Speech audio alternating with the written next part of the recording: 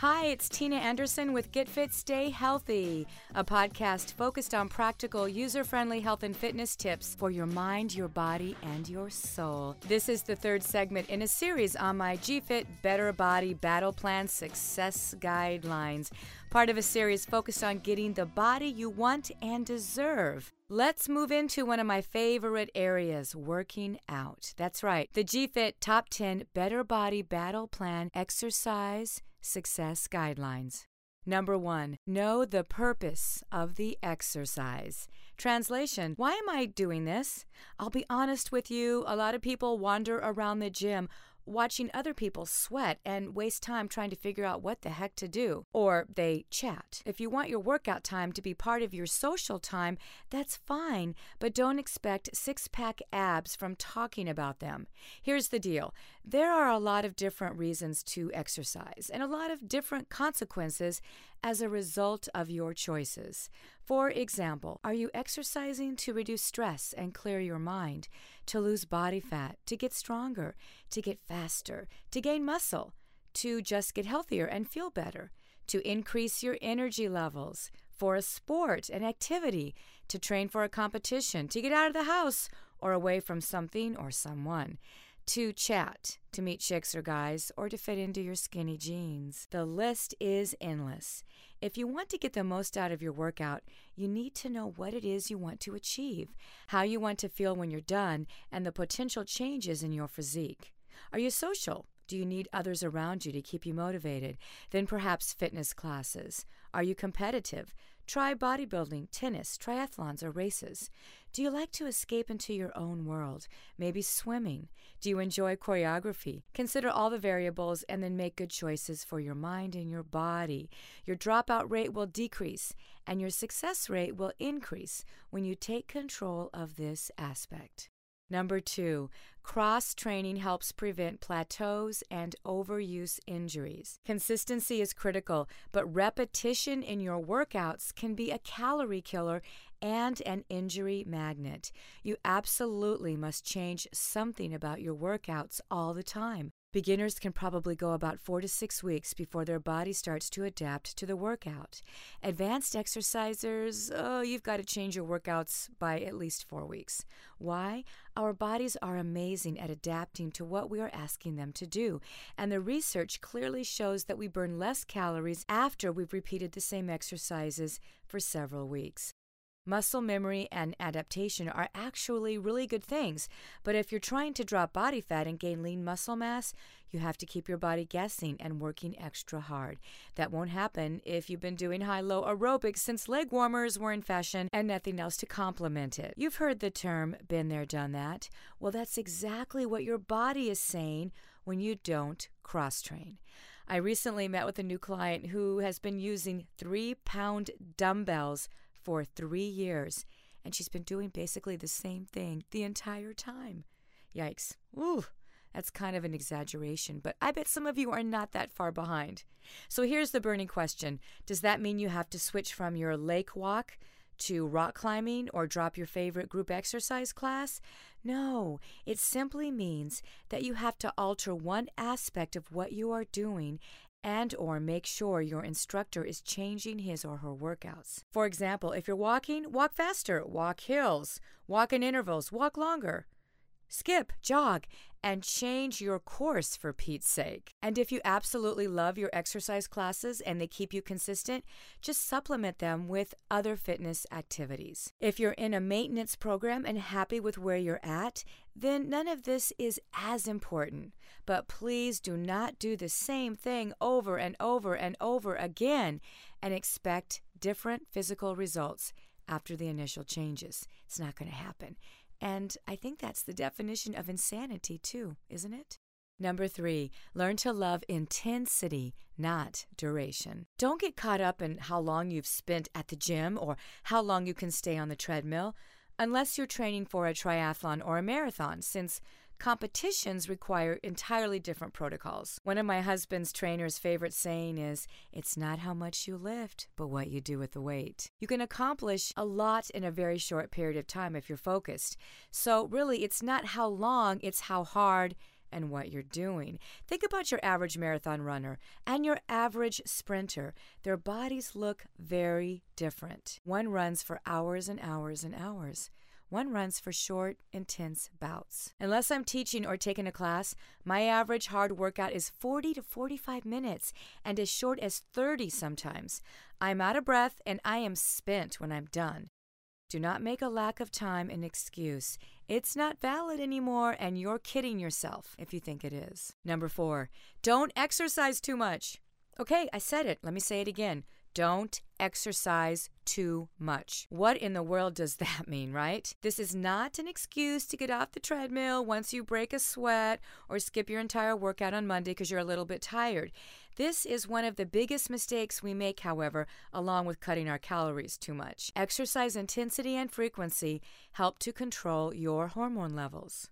If you over-exercise, like doing mega amounts of cardio, your body really doesn't get a chance to recover, and this can wreak havoc on your hormones, preventing them from maintaining correct levels, thus preventing proper fat loss. And I'll get into that more in tip number 5.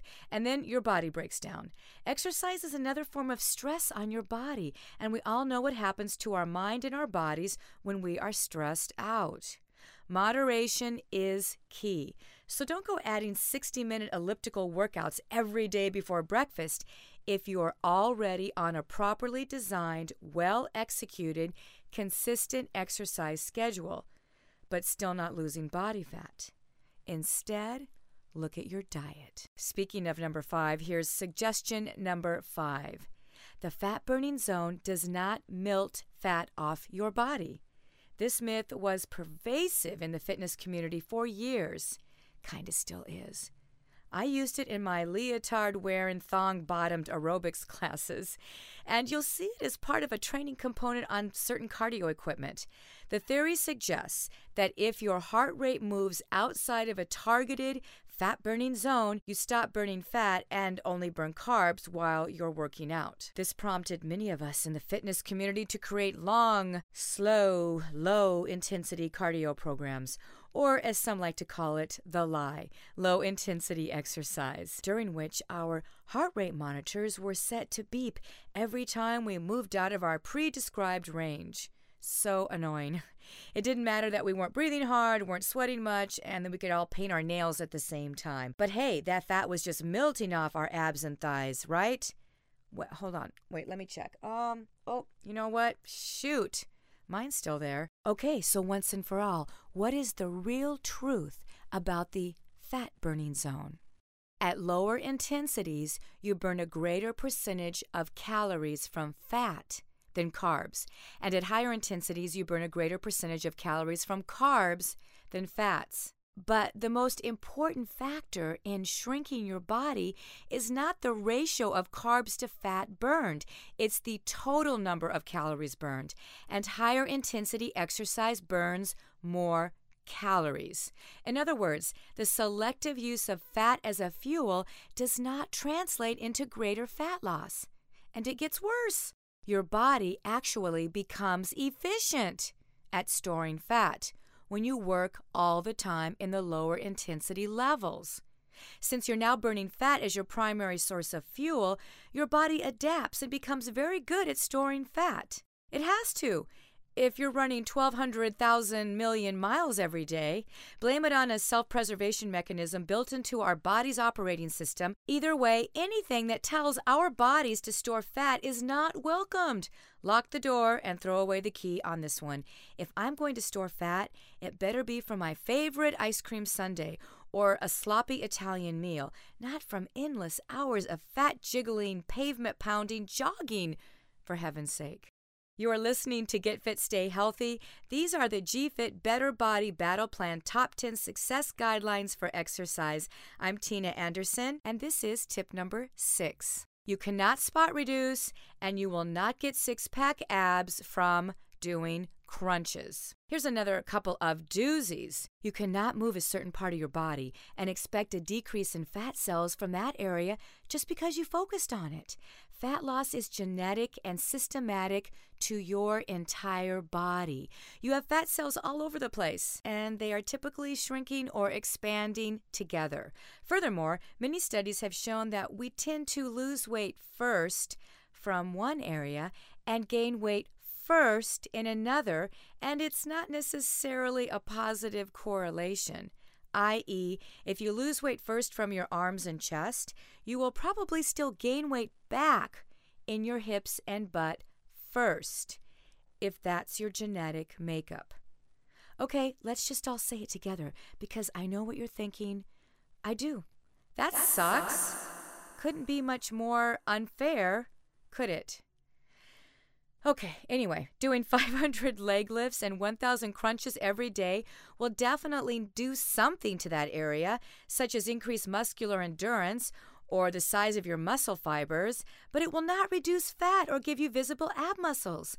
That happens when your fat cells shrink, and that happens with proper eating and overall exercise. Think about it. If spot reduction actually worked, tennis players and pitchers would have terribly lopsided arms, one side lean and tiny and one side fat and large. The Thigh Master would still be a bestseller, and anyone who jogs or runs on a consistent basis would have lean, muscular legs. Tip number 7. Frequency, intensity, and duration. It matters. How often should I exercise? If you want to exercise every day, just make sure you are not doing the same thing and expect to really do that for maybe a short period of time.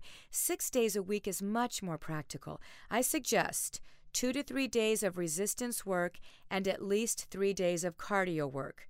Do more for fat loss and fitness gains and do less for maintenance.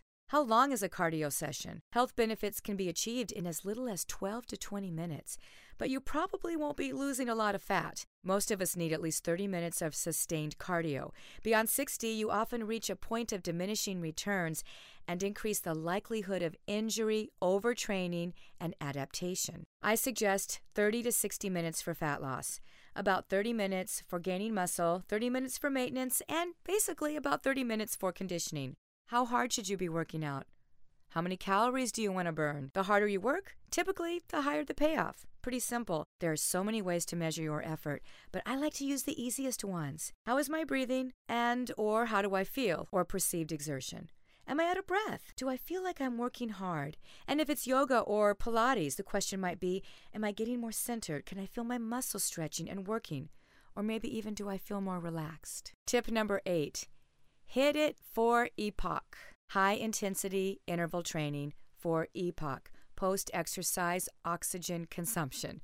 I know, it's kind of esoteric. If you can do it, work in sets of 30 seconds to 2 minutes of extremely high-intensity bouts of exercise, followed by the same amount of active recovery for about 20 to 30 minutes total for at least twice a week. Rev up your metabolism and keep it up long after the session is over.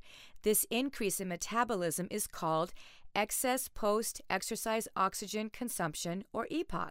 According to a British study, levels of human growth hormone, which assists in building muscle and burning fat, skyrocketed 530% in subjects after just 30 seconds of sprinting as fast as they could on a stationary bike. Wow. A quick precautionary note. This is really tough stuff.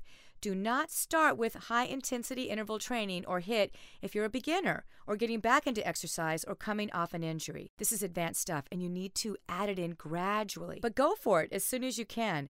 By the way, I think this area is so important, and I believe in it so much that I'm going to devote a short podcast to it, probably in about 2 or 3 segments after the next one. All right, number 9. Rest and recovery will make you stronger, not weaker. Good workouts result in occasional muscle soreness, and although the no pain, no gain mantra sent us in the wrong direction for a while, one can expect one's body to hurt a little from time to time. As far as injuries, doing the same thing over and over and over again wears down joints and creates muscle imbalances. It also can create weakness, not making you stronger. Sometimes you hit a plateau, right? But the other side of it is this. Basic mechanical factors change with age and influence how we train. So changing up something drastically, like biking for 3 hours when you normally do 1, could have a drastic effect too in the other direction. You could shock your body so much you could create an injury. Major soreness for several days indicates that you probably did just that. In other words, it's 3 days later and you're still sore or you can't walk. That's not really a good sign. Injuries can set you back both physically and emotionally. Okay, so no weekend athlete stuff or weekend warrior crap like 3 hours of pickup basketball just to prove to yourself that you can hang with the youngsters after an hour of weights and an hour of picking weeds in your garden. What happens when you get hurt? You miss workouts and get off track. Listen to your body and give it adequate rest and recovery, and don't train through real pain. Take at least one full and complete day off each week and try for several days in a row at least once a year. You're not wasting your time and you won't gain weight. I threw my back out several years ago and had to rest completely for almost 6 weeks. I came back stronger and better, truly, only after a few weeks back in the gym. If you never feel like you need a day off or two, you probably aren't training that hard. Sorry, it's the truth. Rest and recovery will make you stronger. And number 10, this is kind of a motivational one. Every move you make counts. Do not discount any activity that gets you and keeps you moving. Don't skip all movement because you haven't found what you like or what keeps you consistent. Keep trying at it. Moving a little is always better than not moving at all. If you remember, 12 minutes can make a difference. Find what you love, try to do that which is challenging, and strive for breathlessness at least a couple times a week in your workouts. And you've made great strides in the right direction to enjoying and appreciating the E word. And I don't mean eating. Make it fun by knowing what you like, what you can tolerate, what motivates you, what keeps you interested, injury-free, at and in the shape you like, mentally balanced, and just a person with higher energy and an overall better disposition. Exercise can and will do all of that if you match the right activity to your personality, your fitness level, and your lifestyle. Woo! Got through them. So hard to decide what to choose. There are so many more. And as we get into more of these podcasts, I'll take some of those areas specifically and devote a little more time to the exercise component. Okay, once again, the top 10 suggestions and tips in review. Number 1, know the purpose of the exercise. Why are you doing it? What do you expect from it? Number 2, cross-training is an absolute must. Change things up. Do not let your body completely adapt. Number 3, learn to love intensity, not duration. Number 4, don't exercise too much. Too much of a good thing can be too much of a good thing, in other words. Number 5, the fat-burning zone does not melt fat off your body. Sorry, doesn't happen that way. Number 6, you cannot spot reduce, and you will absolutely 150,000% not get six-pack abs from doing 1,250 million 1,100 crunches. For the last time, it doesn't work that way. Okay, I'm fine now. Number 7, frequency, intensity, and duration, it all matters. Number 8, hit it for epoch. Number 9, rest and recovery makes you stronger, yes, not weaker. And number 10, every move you make counts. In a couple of weeks, we begin the emotional and psychological components. I have embarked on my own personal journey in this area. It's complicated and overwhelming at times, but so critical to achieving your goals. Until then, make good choices, set appropriate boundaries, spread some good vibrations in the world, find something to laugh about every day, and please manage your stress before it manages you. This is Tina Anderson with Get Fit, Stay Healthy, asking you to please do the same.